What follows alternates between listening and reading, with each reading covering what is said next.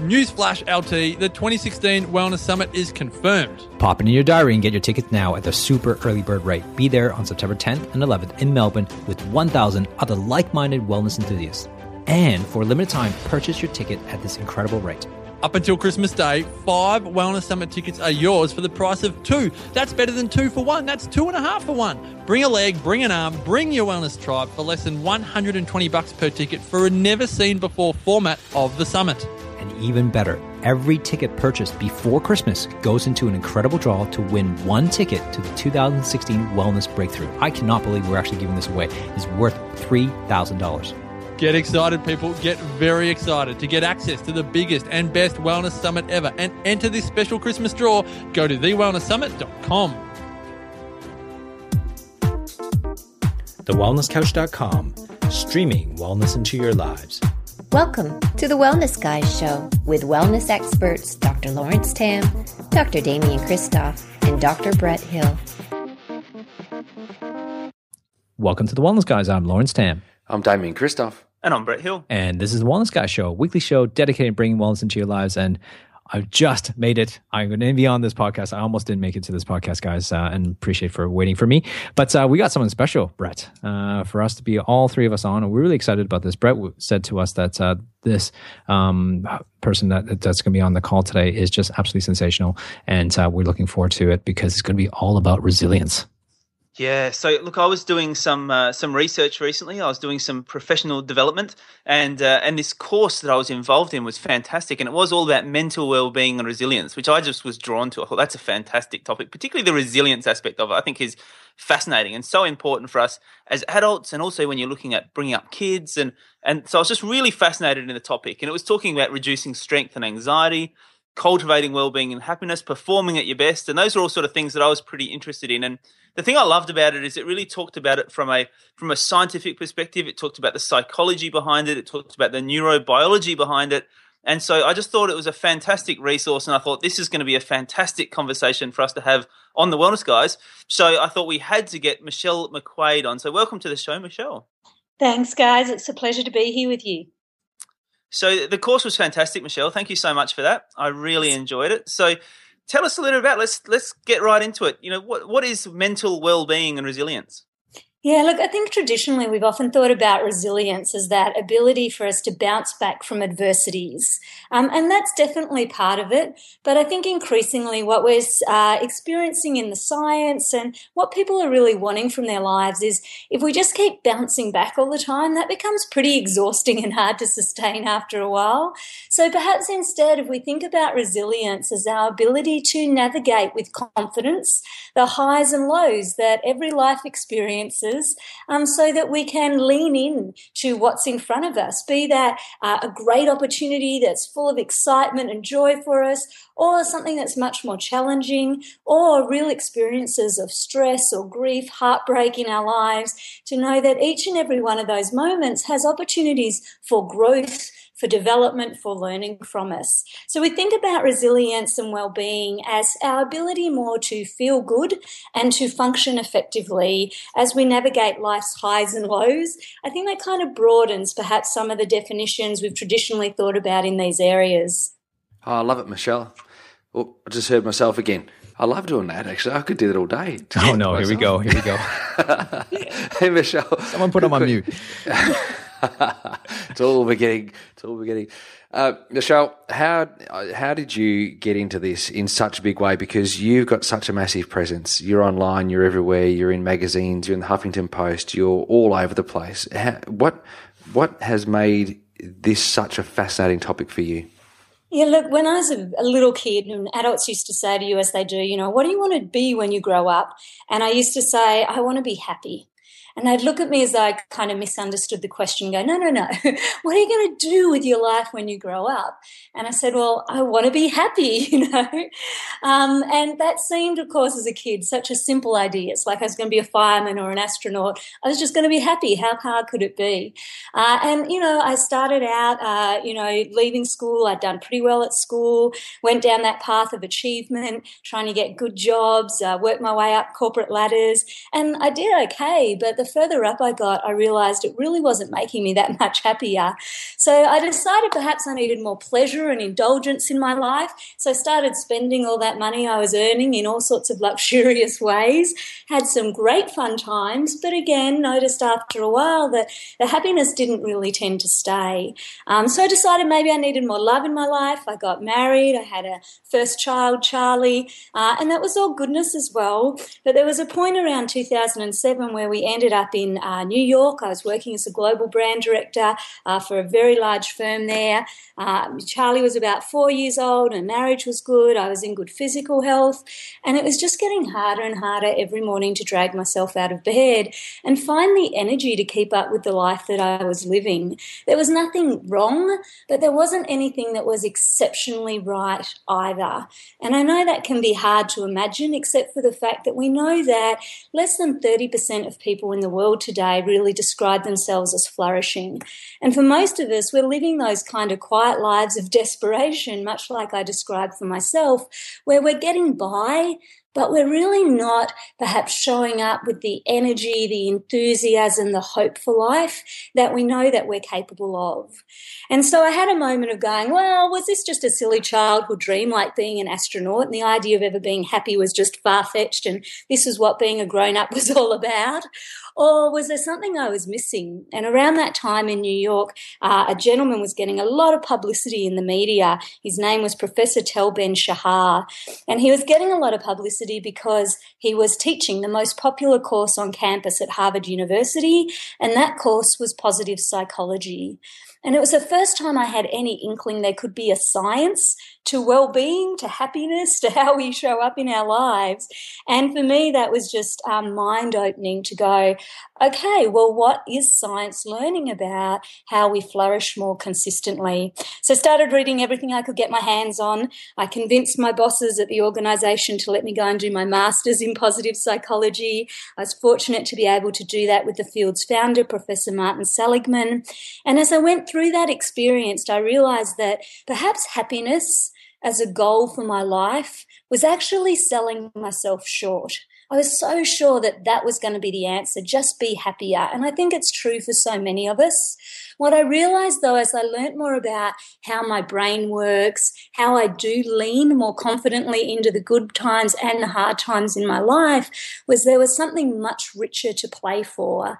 And this was this idea of this well-being, the resilience that it fueled within me. So instead of just looking for the happy option all the time, I could show up for life's difficult moments and know I had the knowledge, the tools, the support to navigate my way through those and to get the learning that sometimes only comes from difficult experiences.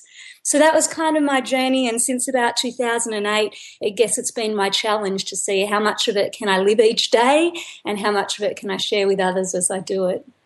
You know, it's just such an interesting thing when you talk about resiliency. And I was wondering where you were going, because you mentioned that you want to be happy, but resilience is almost sometimes to a lot of people means that you actually have to go through the hardships.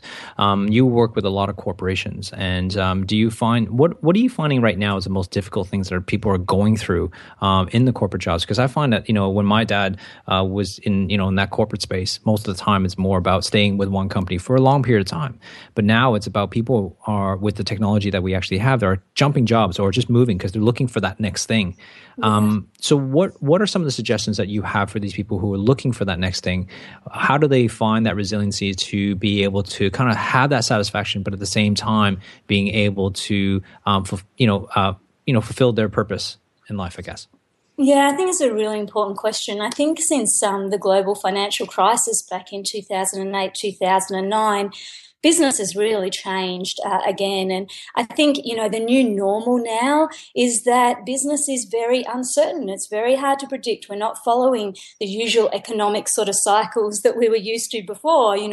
Every other day there's some fear that a country's about to hit recession again. So I think business now is just more dynamic, it's more complex, and it's more uncertain than it's ever been before. And that creates a lot of stress and anxiety for people because it's difficult to predict. It's difficult to find a steady path. It's hard to know if your profession will still be a profession that's sought after, a decade from now. And what does that mean for your career prospects? As you've touched on, people are moving more. So if we're going to take that as the new normal, that's the environment most of us are finding ourselves in, then how do we make sure we can navigate successfully as we can for ourselves, but also for the other people around us, be they our family, our friends, our colleagues, because we know that things like well-being, happiness, depression are highly contagious as well. So there's a part here for us, but also the part for others. One of the things that I really loved out of positive psychology that made a big difference for me, and it's what I teach in a lot of workplaces, is kind of where's the roadmap for doing this? Like if I'm going to think about this, how do I organize my thoughts in terms of what I'm going to do, the kind of skills I might want to have? Where's my toolbox to reach into as I go through these moments? And one of the most popular theories in well-being in recent years is that proposed by my Professor Martin Seligman. And he believes in order to consistently flourish, we need the right balance of heartfelt, positive emotions, so not the kind of fake smiles, positive thoughts for the sake of positive thoughts, but kind of genuine positivity, and to find the right balance between the stress and negativity. Because again, don't want to be all positivity or we'll float away to la la land, which isn't helpful either. And a bit of negativity is sometimes the best ways to learn. So heartfelt positivity. Engagement. Do we have a chance to do more of what we do best each day, to use our strengths, the things we're good at and actually enjoy doing in our job? And even just 10 minutes a day of doing a little bit of what you do best, we find can make a big difference to people's levels of confidence, their energy, their overall well-being. And the third is relationships. More than anything else, what we've seen in the research, even more than the eat, move, sleep stuff, what impacts our well-being most is our relationships with other people. So do we know how to genuinely connect, even in small moments, really tiny moments in our day that we're already having, but with just a little more mindfulness and presence as we do them to create a bit more heartfelt connection with others? Meaning, do we feel like what we're doing has makes some positive difference somewhere along the line? We know the number one thing people want in their jobs, more than money, job security, flexibility, opportunities, is a sense of meaning and purpose in their work. And the fifth one is accomplishment. So we're born creatures of progress. It's how we survive as a species. So we need to feel like what we do, what we're trying to achieve can actually be done, that there's a sense of hope that's fueling our work and that sense of growth and learning as we go.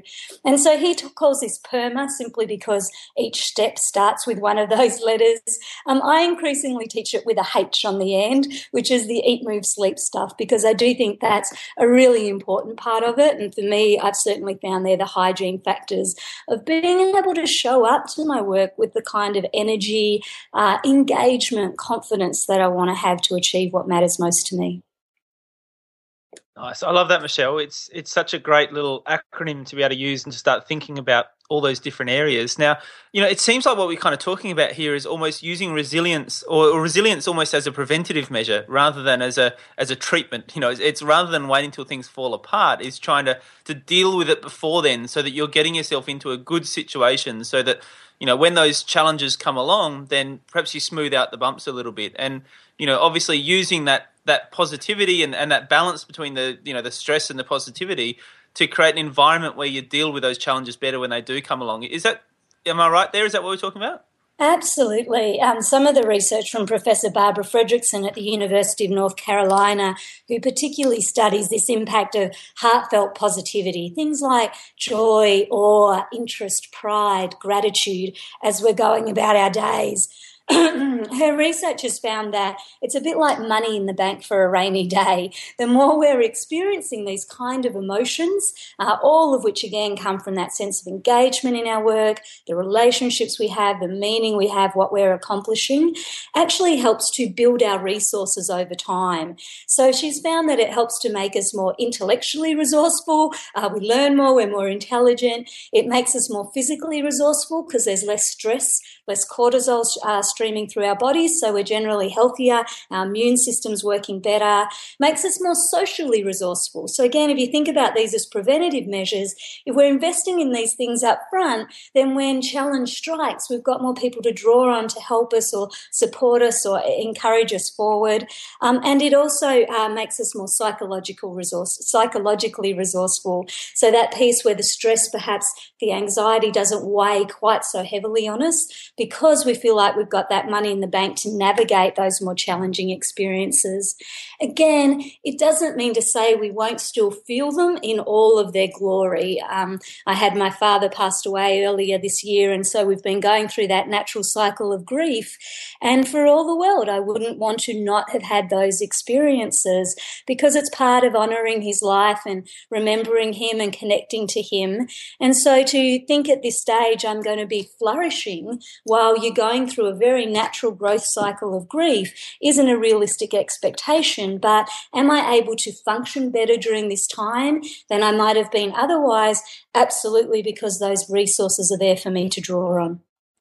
It's really nice to hear that, Michelle, because there's often an expectation that people shouldn't grieve. And I heard just yesterday, and it was a flying, passing comment that somebody made as they know that somebody is dying, and it's the mother of somebody else that's dying. And the comment was that this lady said was, well, he's a guy, he won't be too emotional about it, but I'm a girl, and so I'm very emotional about it. And I thought, oh my gosh, like that's a total ignorance of how far we've come with regards to understanding boys and girls, guys, and it really threw me. And I just wondered whether or not you notice a difference now compared to say 10 years ago with regards to how both men and women are dealing with change and shift and I suppose flourishing. Yeah, look, I think there's a huge piece around this still about the permission we feel for how we express ourselves and how we show up in the world based on gender. It's really interesting when I teach a lot of these skills in rooms with men and women. Both sexes get it. Both can absolutely benefit from the very tested, practical little steps you can take in any of these areas. But the women often in workplaces are like sponges for it. There's just an extra piece for them. And what I figured out working with a lot of female leaders as we use this work in particular is it seems for them to give them a permission at work to value perhaps some of the softer sides of themselves that they haven't always felt like workplaces allowed them to be, that they felt they kind of had to squash down or leave at home or leave at the door rather than take into the office. The really interesting thing is the more you teach it to women in workplaces, the more the men start to admit that they want that as well. I think all of us yearn to be able to show up in our lives with some sense of authenticity and honouring who we really are. But I think in workplaces what I see is perhaps that need is a little more heightened, or women are perhaps quicker to articulate it, but it's absolutely the same need in both. I think what you're describing outside of work is a really interesting one where perhaps women feel they have more permission to feel like through the stages of grief or saying goodbye to a loved one in that situation. I absolutely believe that the man you're describing in that situation experiences the same grief as well, but whether he feels he has permission in that situation to share that, I think is a really different thing. So I think there's some growing recognition, and I'm really just seeing it starting to emerge, that actually we all yearn to be able to be authentic in order to feel like we're flourishing and we can be the best kind of person that we can be.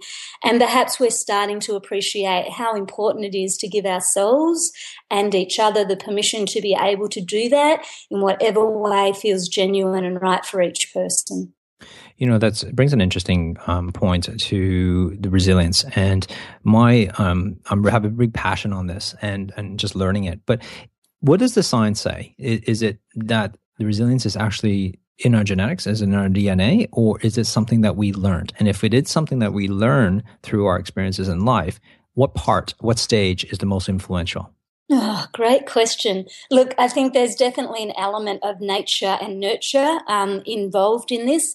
I mean, the reality is we've survived as a species this long because there are certain parts of resilience that are innate to us. One of the biggest challenges we actually find for resilience today is that some of the ways we have evolved as a species, the way our brains have been wired over time, that served us really well when we lived out on the savannah and were perhaps about to be attacked by a saber-toothed tiger, really do us a disservice in today's modern world. Nature has not, in this case, quite kept up with the environments in which we're living. And a really simple example of that is the negativity bias, which researchers have discovered our brains are wired with.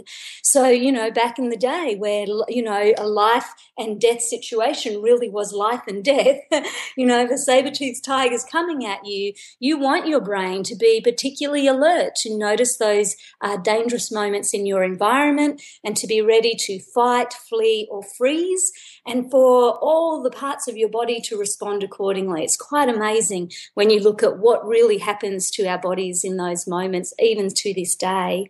The challenge is in the modern environment, particularly modern workplaces, not too many saber-toothed tigers. You might encounter the odd one, but they're not that frequent. But our brain doesn't distinguish with this negativity bias between a real life-threatening experience and the little things that often create anxiety for us during the day. So this negativity bias often causes us to focus more on the things that are going wrong, what's not working, what we don't like, who we don't like, things that we're worried about might not work out next. And that's what's really threatening a lot of our resilience or making it so difficult in this day and age. So a large part of what we have to do then is the nurture piece, and a lot of the workshops that I do, a lot of the research that scientists are trying to figure out is how do we retrain the brain, because we know our brains are capable of learning our whole lives long. So how do we retrain that negativity bias, not to get rid of it in any way, so we want it has a really important healthy functioning for us, but to balance us out to create to better cope with what modern life throws at us each day. So let's talk about that ratio, Michelle, because I know you spoke about that in the course. And as you said, you can't be just all positive. You can't just be all negative. But there seems to be a ratio where people tend to thrive the best. So can you talk a little bit about that? Yeah, and look, this is an area still under hot debate and we're learning more about it. I think part of what I'm finding anyway through all the science on well-being is one of the best outcomes at the moment is it's making us more intelligent consumers of science. So what science really tells us is what works for some of the people some of the time. I think often what we're really looking for is the magic bullet, the proven solution, and none of it is. Good science is never proven. What we're learning so far on the ratio is you're absolutely right. Just like you don't want all heartfelt positivity, a bit like having all levity, you'd float away into the sky, and you don't want all heart-straining negativity, a bit like too much gravity leaves us flat on the ground and unable to get up. You want the right balance between the two. And just like levity and gravity, when you've got the right balance, we move through this world beautifully. And so some of the researchers suggested that we might want around 3 heartfelt positive experiences for every 1 heart-straining negative experience.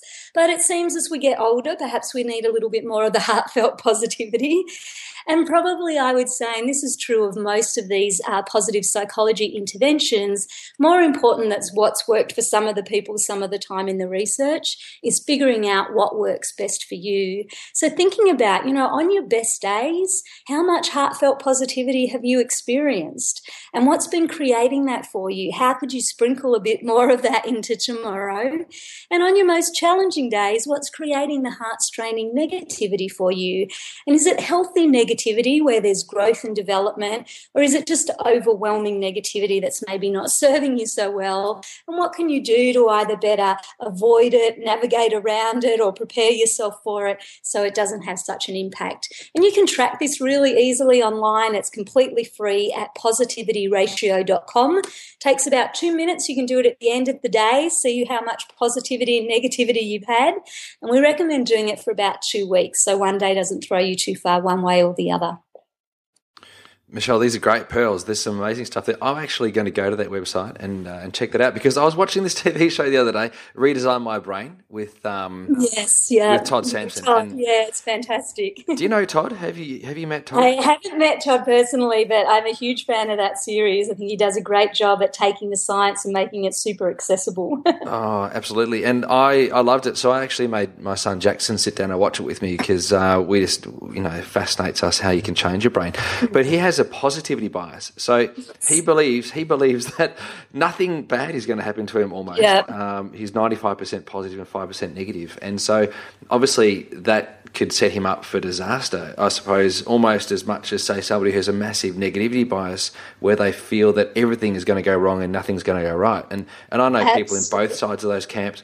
You know, when you do this positivity scale, or the ratio, are there any tools there that actually help people learn how to move in a particular direction, to either be more positive or maybe a little bit less or more cautious, or is there any, the tool itself is more just for awareness building. But if you head on over to my website at michellmcquaid.com, there's a little free ebook right on the front page that you can get, and it walks through each of these pillars and shows you what are the little everyday things that you could do based on what the science is finding to help improve your heartfelt positivity or to manage the heart-straining negativity a little bit better. And there's lots of little videos and things like that. I'm always writing about this sort of stuff, as you guys said at the outset.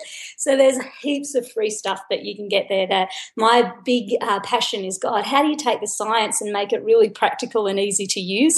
So if that's content you're after, that's probably the easiest place to find it right now. But you're absolutely right. You can have a positivity bias the other way. And I think part of this goal of well-being and resilience is really, how do we become more psychologically flexible? So instead of being too far one way, too positive, or too far the other way, too negative, in different situations for different outcomes we might want to achieve, we can kind of figure out which way serves us best. Do I need to dial up the positivity right now, or maybe I need to dial it back a little bit? We talk a lot in the optimism research, for example, about what we really want to be is realistic optimists. If you're just an optimist and you're taking, unwarranted risks that are not going to have good outcomes for you, then for all the good that optimism might do, it's going to have a really negative impact. So I think this idea of how do I become, again, more psychologically flexible in my approaches to life, by having some knowledge and tools, having some support around me that makes it easier. Michelle, you've been able to work with some amazing people. You had your professor and Professor Martin Seligman, and I just want to know, like, oftentimes as listeners, you listen to, you read their books, or you listen to their podcasts, or you see them on television. You have this bias of them, like they're the perfect specimen, or like they're the perfect person, and because they teach about positive psychology, they must be positive, and their mind, their stuff together.